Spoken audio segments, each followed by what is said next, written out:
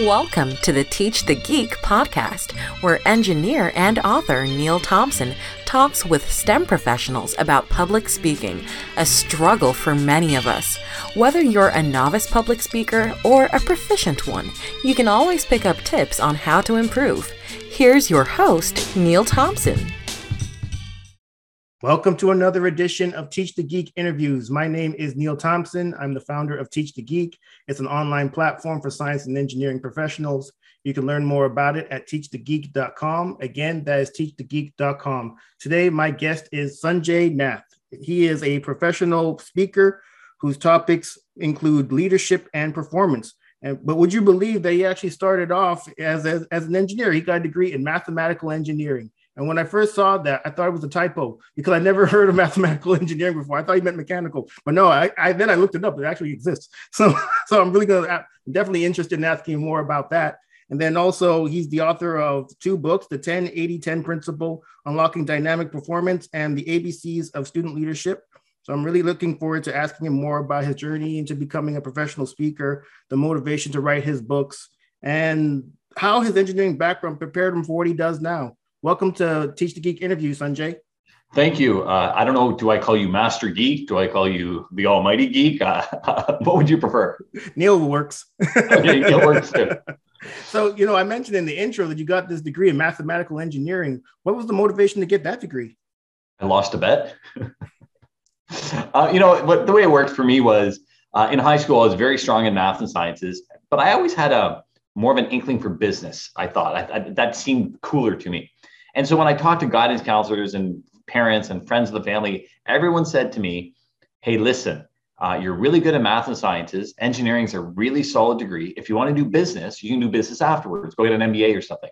But it's much harder to start with business and go into engineering or sciencey stuff than it would be to start with the science and go into the business side of things. So foolishly, I listened to them and I went and got me a degree in mathematical engineering. Wow. That was actually solid advice. I actually had a guest on not too long ago. Actually, that interview came out not too long ago. And we were talking about the versatility of an engineering degree. I don't think a lot of people really see it that way. You typically see these engineers as these kind of geeky people, and that very well could be the case, but there's been engineers that go on to do all kinds of things. I worked in medical devices. I knew engineers that became salesmen or salespeople, went into marketing, went into quality, went into regulatory. Some go to law school, some go to medical school. You can do whatever you want really with an engineering degree. 100% agree. That's the thing. I've always said this, that engineering, not even just engineering, but formal education in general. And I think formal education is great, but I think real education is more important than formal education, because I'm sure there are some really formally educated people that are morons and some people that don't have any formal education are just brilliant. But to me, a degree says more than, oh, I'm an engineer, I can do engineering. A degree says I'm teachable. Actually, it doesn't even say I'm teachable, it says I'm learnable. It says I can learn the skills that I want or I need to be successful in this particular area. Now, engineering is for a particular brain type.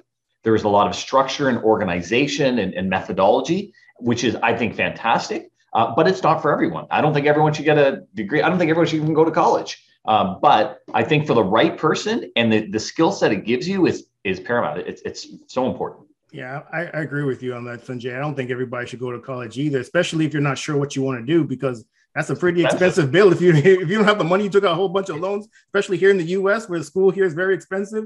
You might end up leaving school. You have a whole bunch of loans. And then not only that, but so often people end up working in jobs that didn't require the degree that they ended up getting. But you still got to pay Fannie Mae back them loans. Absolutely. Yeah, it's way cheaper to go travel the world. No question. But I also saw that you got an MBA. So what was the motivation to get that degree? Again, I think it was a typo. I thought it said NBA. I thought I was going to play basketball, but 3 years later, never saw a court. So what happened for the engineering, and I'll give you a bit of my bridge into speaking. People go, it's a question I'm asked a lot. You have a degree in engineering? You're a professional speaker? It doesn't jive. And my smart ass response is, well, everyone knows that engineers are well-spoken, social, emotional creatures, and it logically follows they should all become professional speakers. And so my story goes like this: is when I was in high school, I was super involved. I was that kid. I was student council president. I was valedictorian. Ran the school store. I played sports. I was in theater, like all that stuff. And when I graduated and I was studying university and I was studying engineering, one of the 2 years removed from high school, the current high school president, the student council president, called me and she said, listen, you were so involved in school. We want you to come back and give people a pep talk about getting involved in school. And she said, we'll pay you to speak. And I said, you'll pay me to speak? Normally people would pay me to shut up. This is good. And so what happened was I was doing backflips in my house. I was excited about the opportunity. And the one girl I was living with said, what are you so excited about? I'm like, they want me to speak. And she goes, well, I coach a swim team. Why don't you come and talk to the swim team? And I was like, okay. So the next thing I realized, I'm waking up Saturday morning at 6:30 a.m. as a 19-year-old. And I'm speaking to 8 to 10-year-old swimmers about goal setting and dealing with your parents and communication. And older kids started sitting in on the sessions. And then adults started sitting in on the sessions. And an adult came up to me and said, hey, that was fantastic. Will you come in here and speak to this group? And when that spoke in that group and a teacher said, hey, how much do you charge? And things just kind of snowballed from there. So a couple of years into it, at one point I was schooling full time and speaking part time. I would like literally fly out on the weekend, stay up late all week to do my homework, go somewhere on the weekend, come back, rinse and repeat. And then once I actually established my business a few years after college, the idea of the MBA, I was an entrepreneur. So getting some business skills was helpful. But again, kind of back to our earlier discussion, the education you get from an MBA is that much. You could get just as much education by going to the library or going online. The factual information you get is not a lot, and it's a heck of a lot of common sense. However, my big driver was I had always kind of had in the back of my head that I wanted to do the speaking thing for big kids because I was only speaking for students. And as a 19-year-old, it's hard to get credibility to go and speak to a C-suite. And so it was a bit of wanting to learn the skills, but wanted to have the credibility. And then the third piece, which I didn't realize how powerful it was at the time, was the connections you make. And so those people liking, you do business with people you like. So those people like me, brought me in to do presentations, which snowballed into other things. And, again, 27 years later, 1 million people, 2,000 audiences, the phone still keeps ringing. Wow. So you've been speaking ever since you left school. So does that means you've never worked for anybody? I've never had a real job, my friend. Wow. I'm chronically unemployable. Yeah. and not even since I've left school. In my second year of my degree, I started. So I was doing it before. So. Okay. Wow. I think you're the first guest I've ever had that's never had a job. Wow. Congratulations. And one day I'm moving out of my parents' basement too. Yeah, they probably got that marked off on the calendar. That's wonderful. Okay, that's great. So, I mentioned in the intro that you speak mainly on leadership and performance. How did you come to those topics? So when I kind of gave you my story of how I got into it, but I'd actually been exposed to speakers for the first time as a 10th grade student. And as a 10th grader, I went to a conference, a leadership conference for developing leadership skills and bringing high school students together. And I went in totally thinking this is going to be a huge nerd fest. But I went and I just had like an amazing experience. I met some beautiful people, like physically, mentally, emotionally, just people I connected with. And one of the things that was really impactful for me at that event was I saw and felt the impact speakers had on me. So I'm thinking like, I was going to a speaker. I had no idea that I could laugh and think and like just change my perspective in such a short amount of time. And so I remember sitting as a 15-year-old in that audience going, you know what, one day I'm coming back here and I'm going to speak for this group. I never thought I could do professionally. I didn't even know you could be a professional speaker. I just thought I would one day come back and volunteer. And in sitting there as a 15-year-old, I heard in my head them reading my intro and it said like, oh, he's done cool things. But the last line in the intro, in this fictitious intro, was saying, X number of years ago, Sanjay sat where you were. He's a product of the program kind of thing. And so what's kind of cool is May, so we're in June right now. So last month, I spoke there. And that was my 33rd year in a row involved with that event. So the first couple of years I went back as a counselor. And then since 1995, I've spoken there every year. The last couple of years virtually, and hopefully we're going to be back in person. So that's that exposure to leadership. Because to me, leadership is this idea of you have hard skills and hard skills don't always cut it. In fact, the way I've said it for years is the smartest kid doesn't always get the highest marks. The most qualified person doesn't necessarily get the job. The most talented team doesn't necessarily win the championship. So if those aren't the reasons. What's the edge? And the edge to me is that soft skills. It's the communication, it's the trust, it's the experience, it's the being in the moment, it's using intuition. And when I put all that stuff together, that's what I call leadership. And to me, that excites me. And that's what's always been a driver for me. So STEM there, and then it served me. Like I know that I've had opportunities and distinctions that maybe I wasn't, quote unquote, the most qualified, but I was able to get an edge. And to me, that's all about leadership. It's so funny you're mentioning all of this, Sanjay. I actually wrote an article maybe a couple of days ago about the importance of being able to communicate your value to others, because just because you're the most qualified technically, just like you said, doesn't mean you're the one that's going to get the promotion or the pay raise or the opportunities.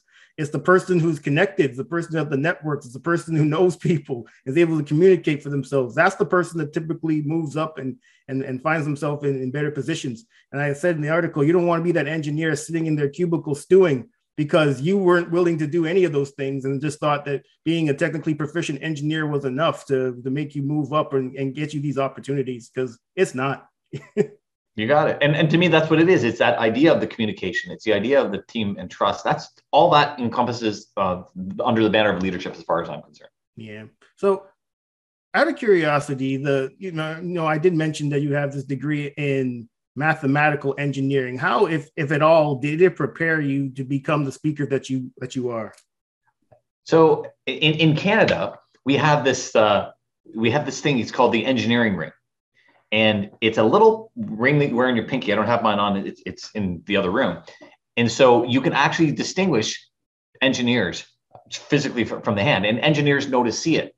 And if you, quick little side story as to why, because I know you talk about public speaking, and I'm a big believer of one of the best ways to help people train and become better speakers is to incorporate stories, because stories have an emotional connection. People tend to remember them. I'm going to tell the story, and I think a lot of people are going to go, oh, that's cool. So this is why we have these pinky rings. There was a bridge that collapsed due to an engineering failure 100 years ago. It was made out of iron. And these are called the iron ring, by the way. And so what they did was they rebuilt the bridge, and it was an engineering failure because they were trying to cut corners. So they rebuilt the bridge, and a few years later, it collapsed again for the same reason. So they kind of tore down this bridge, and they took the iron from the bridge, and they started making rings to give to engineers. Everyone who graduated as an engineer got to wear this pinky ring. You're supposed to wear it on the pinky of your working hand. And the rationale for it is when you as an engineer go to sign off on a document, your pinky will hit the surface that you're writing on, and it'll make a little tap from the ring, so that every time you sign off on something, it's supposed to remind you to make ethical decisions. So that's true about everything you do. That's about integrity, right? So that's sort of like an honor that said, or like a promise that said, if I'm going to take this on, I'm going to do everything I can with absolute integrity. We talked earlier too about there's a certain logic that comes from the idea of engineering, structure, processes. But the other thing too is when I'm in front of technical audiences, I will put the ring on. And it doesn't have to be engineers necessarily. It could be accountants. It could be number crunchers. It could be IT folk. And you'd be surprised how often that little subtle thing, people going, oh, where'd you do your degree? Oh, what flavor of engineer are you? And so it allows me to connect with certain audiences. Absolutely. It gives me a structure and a formality and a way of thinking and a problem-solving approach that I don't think I would necessarily get without. So there is a lot of value that comes from it. But from a technical standpoint, did I do a lot of public speaking courses in my undergrad? No, not so much. But there's a tremendous amount of value in other aspects. Okay, yeah, that makes sense. It's kind of like what you said. It lends credibility to you, and especially if you're speaking in front of technical people, they see the ring and okay, maybe this is somebody from my tribe. So this is somebody maybe I'll actually listen to, as opposed to maybe someone who is a communications coach, has a degree in communications, knows nothing about being an engineer, but they're going to tell me how I could best communicate as an engineer. That's kind of why I even started Teach the Geek in the first place. Yeah. I was actually doing an event years ago. They asked me to MC it. It's a big gala awards event. And the reason they picked me to MC it was because I was an engineer. And so what it was an engineering association. And they said we brought in an MC last year, and he didn't know the terms. He was pronouncing all the engineering terms incorrectly. So So, at least 1 out of 2,000 programs was as a result directly of the degree. Nice. And I'm sure all these engineers in the audience are just like, where did you get this clown from? The guy from last year, not you, of course. Of course, yes. Yeah, no question. I mentioned also in the intro that you have a couple of books. And what was the motivation for writing them? And what do you hope people take away from them? So the idea behind the book was, I'm a student of the game, and the whole professional speaking world is a game. And ultimately, what I want to do is and I believe this is the core of every business, is you want to create value and get paid handsomely for doing so. The more value you create, the more you should get paid. If you're not creating value, you should get paid little or nothing. And so as I understood that concept, one of the things I learned from one of my earlier mentors is he said, you know what? There are different reasons for writing a book. Some people write a book for credibility. Some people write a book for marketing. Some people write a book because they have this burning message that they have to say. Some people write it for therapy. There's all kinds of reasons for writing a book. And you should be clear as to why you're writing a book. So I recognized initially I was writing a book because I wanted, it was a bit of a credibility piece, but more of a marketing piece. That's what it was for me. So I started writing my book on my core, my core flagship program, something called the 10-80-10 principle. And I wrote about half of it. And then I decided that I didn't want this to be my first book. And so I wanted to learn the process of, how do you write a book? How do you do the book layout? Where do you get an ISBN number? How do you register that? All that kind of stuff. So almost as an experiment, I decided to write the second book, which was my first book, called The ABCs of Student Leadership. So I started off within students speaking, and then those students grew up. So it was about 15 years ago, maybe 17 years ago, this kid came up to me and he said, hey, listen, I have your business card from 8 years ago during orientation week in college. I now work for this major bank. What do you offer for banks? So up to that point in my career, I'd only done youth stuff. And so now the corporate world started to open up. And so then I had to kind of tweak my content, get a little different stuff. And now I speak both. I joke and I say I'm bilingual. I speak adult and student, and they're two completely different languages. So going back, why was I writing the book? I started writing the corporate book, but I was like, I have a lot of credibility and I have a lot of experience in the youth. I'm going to put together a youth book. And I used to write for a national national magazine. So I did this. I pulled a bunch of my articles and I kind of cleaned it up. And I'm saying this loosely, but I slapped it together really to learn the process. And I printed 100 copies of the book. And I put in even like some images and I put clip art. And technically you're not allowed to print clip art, not in that capacity. But I was only printing 100 copies. And I figure these books are going to end up on my parents' bookshelf. What do I care? So I printed up 100 and they sold out like immediately. I was like, oh, that's kind of cool. So I printed up another 100 and then they sold out immediately. So I printed up a third 100 and they sold out before I finished printing them. And I went, maybe I can actually sell this book. And so then I actually took out the clip art, hired an artist, cleaned it up, made it a little prettier. And then I printed up 5,000 copies of it. And the reason I picked up 5,000 is because technically that would make me a national bestseller. Sold those 5,000, printed another 10,000, sold those, and then printed another 5,000, and on it goes. And so in the meantime, people were going, this is great, but what about for the big kids? What about for the adults? And so then I went back to the 10-80-10 book. I've since during the pandemic, I've rewritten the 10-80-10. So once I get rid of the current copies I have of the current 10-80-10 book, I've rejigged it. It's now I've done it as a parable. So I'm much happier with the second version of the 10-80-10 book than I am the first. So I shouldn't say that because people won't buy it. Buy the first one. Buy the first one. The first one, you got to burn those ones first. But yeah, it's good. It's good too.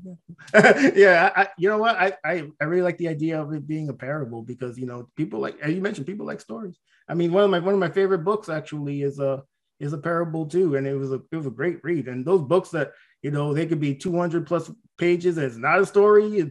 It's a lot of dry data and facts and text. Oh my God, it's a slog to get through. What's the book? What's the book that you said one of your favorites? Chief, what's it called?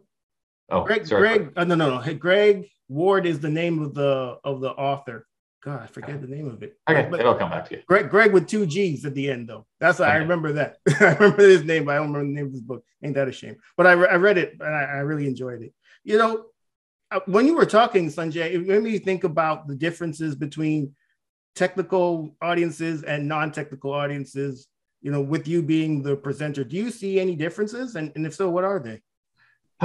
So you deal with speakers, and I say this and it tends to offend all speakers, but I don't care because I believe it. I believe every speaker in the world, every trainer, every workshop presenter has the same core fundamental message.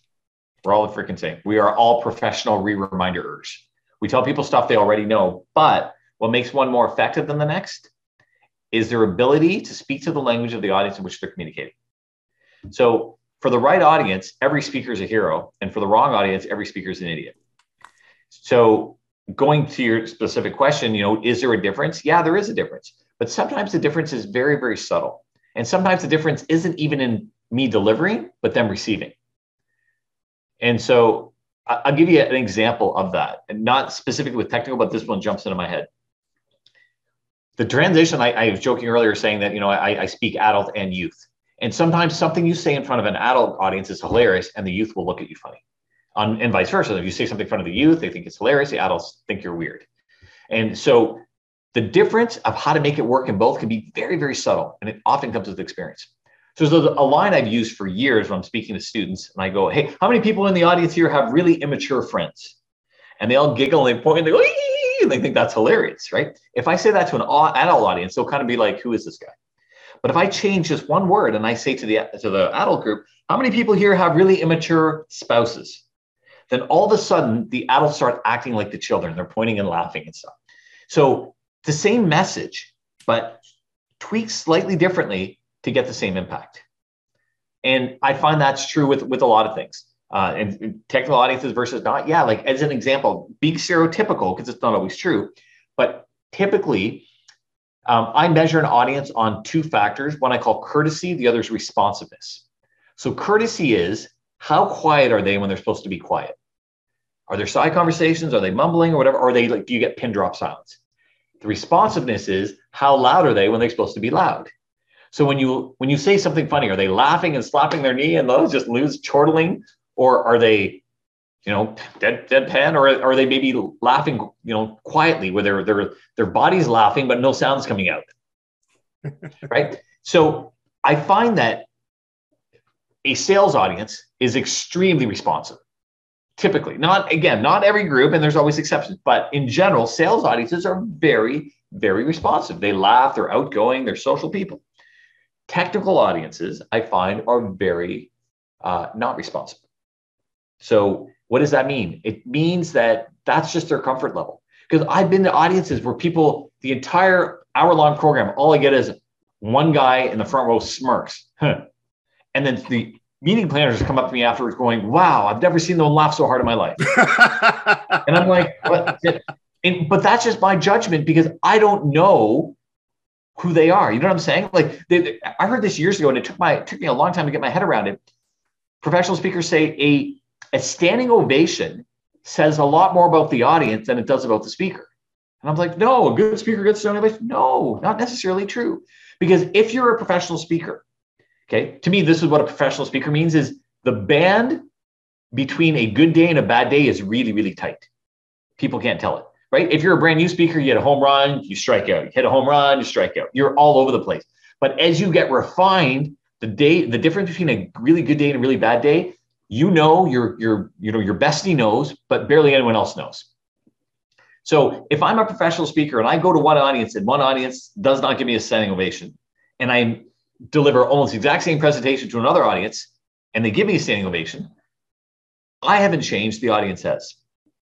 So that's going back to, is there difference? There's differences in every audiences. However, I don't think there's a universal approach. And I don't think we go, hey, if they did this, I've seen the opposite too. I've seen people get standing ovation and been in the bathroom afterwards and people roll their eyes going, well, that was crap. So yeah, there are differences, and it's a matter of how do you create the value, and it's your best guess, which comes from experience. Right. It's funny you mentioned the technical people not being all that responsive. And I'm thinking perhaps the reason for that is because whenever they hear someone speak, they're not expecting them to be good. So whenever, maybe if they are, it's just like, wait, can I actually laugh right now? I wasn't even expecting to laugh at this presentation. So I'm not even sure if it's appropriate for me to laugh right now. So that social conditioning is huge because when I see I just did a program recently. I'm back to doing live in-person programs again, which is fantastic after this almost 2-year hiatus. And I almost expected this, and I've seen it a lot. I see a lot of the silent laughter, this one. Because I was doing an event recently, and they said that their team almost doubled during the pandemic. And this is their first meeting in person, and like half the team didn't know anyone. So you put them in that dynamic, they don't know what's acceptable or not. So as a default, I think it's funny, but I'm not going to let myself react, right? This isn't supposed to be a comedy club. I'm supposed to be professional. Is that professional? So exactly to your point, right? So they don't know what the expectation is. And if they don't know what the expectation is, it's easier to be neutral. I don't want to show my cards. But if you have that culture where it's not only accepted, but it's encouraged, we want to know emotionally who you are. We want to hear what you're all about. How do we connect? Then yeah, those groups are often much more. That's why the sales group, they're more touchy-feely. They're more emotionally expressive. And again, typically technical audiences aren't. But with that said, I've been in front of audiences that are technical, that are off the charts in outgoingness, right? And they're extroverts. But that's not the general case. Yeah. My experience. Yeah, I could totally see that. And even in that example you give with the half the people not even knowing their other half because they're the new employees and they never met each other face to face, they may very well be looking around and seeing other people laughing. Maybe, okay, if other people are laughing, then maybe I'm allowed to laugh. 100%. Yeah, no question. So because you've been a professional speaker for so long, what would you say would be your number one tip for anybody watching or listening to this episode to become more effective in public speaking? Well, earlier I said this idea of stories. Stories to me are so huge. Here's my belief. I believe that if you did an inventory on your life and you looked at all the times where you had your emotional peaks and valleys, really good things, really bad things, birth of a child, death of a loved one, whatever it is, you'll find that that's when you get the most significant learning. Those are your biggest ahas in life. Like things kind of make sense. Light bulbs go off and you're like, of course, I guess. And so I believe that true understanding and acceptance and stickiness comes from an emotional connection. And although we can't replicate those major life milestones in a 60-minute keynote, what we can do is try to get people to an emotional level. And if they're at an emotional level, it's easier for a message to stick. And I don't care what the emotion is. The emotion has to be consistent with who you are. So every emotion works. It can be shock, awe, anger, humor. I don't care. In fact, one of the best compliments I ever got as a speaker wasn't meant to be a compliment. My ex-mother-in-law came to see me speak. And she left the program and kind of rolled her eyes and said, he's the same on stage as he is off stage. And I was like, yeah, that's exactly what you want. I am a sarcastic smartass. That is authentically who I am. And I try to replicate that on stage because it's who I am. Now, you want to make it a little bigger, you want to polish it, make it clean. Yeah, that's fine. But if you are an emotional tree hugger, don't try to be sarcastic. It's not who you are. And people will smell it out. So it's that idea of getting people in an emotional state. And I think the quickest and most effective way of doing that is through stories that are consistent with your personality. Again, if you're sarcastic, use a sarcastic story. If you're emotional, use an emotional story. If you're, shock and awe, use a shock and awe story. So I think that would be it. My mentor said this to me. One of my very first mentors when I was getting into speaking, he said, you can learn all the rules. You can have all the gadgets and all the technology. He said, ultimately, it comes down to two things. And I wholeheartedly believe in this. He said, number one, have a story to tell. And number two, have a burning desire to tell it.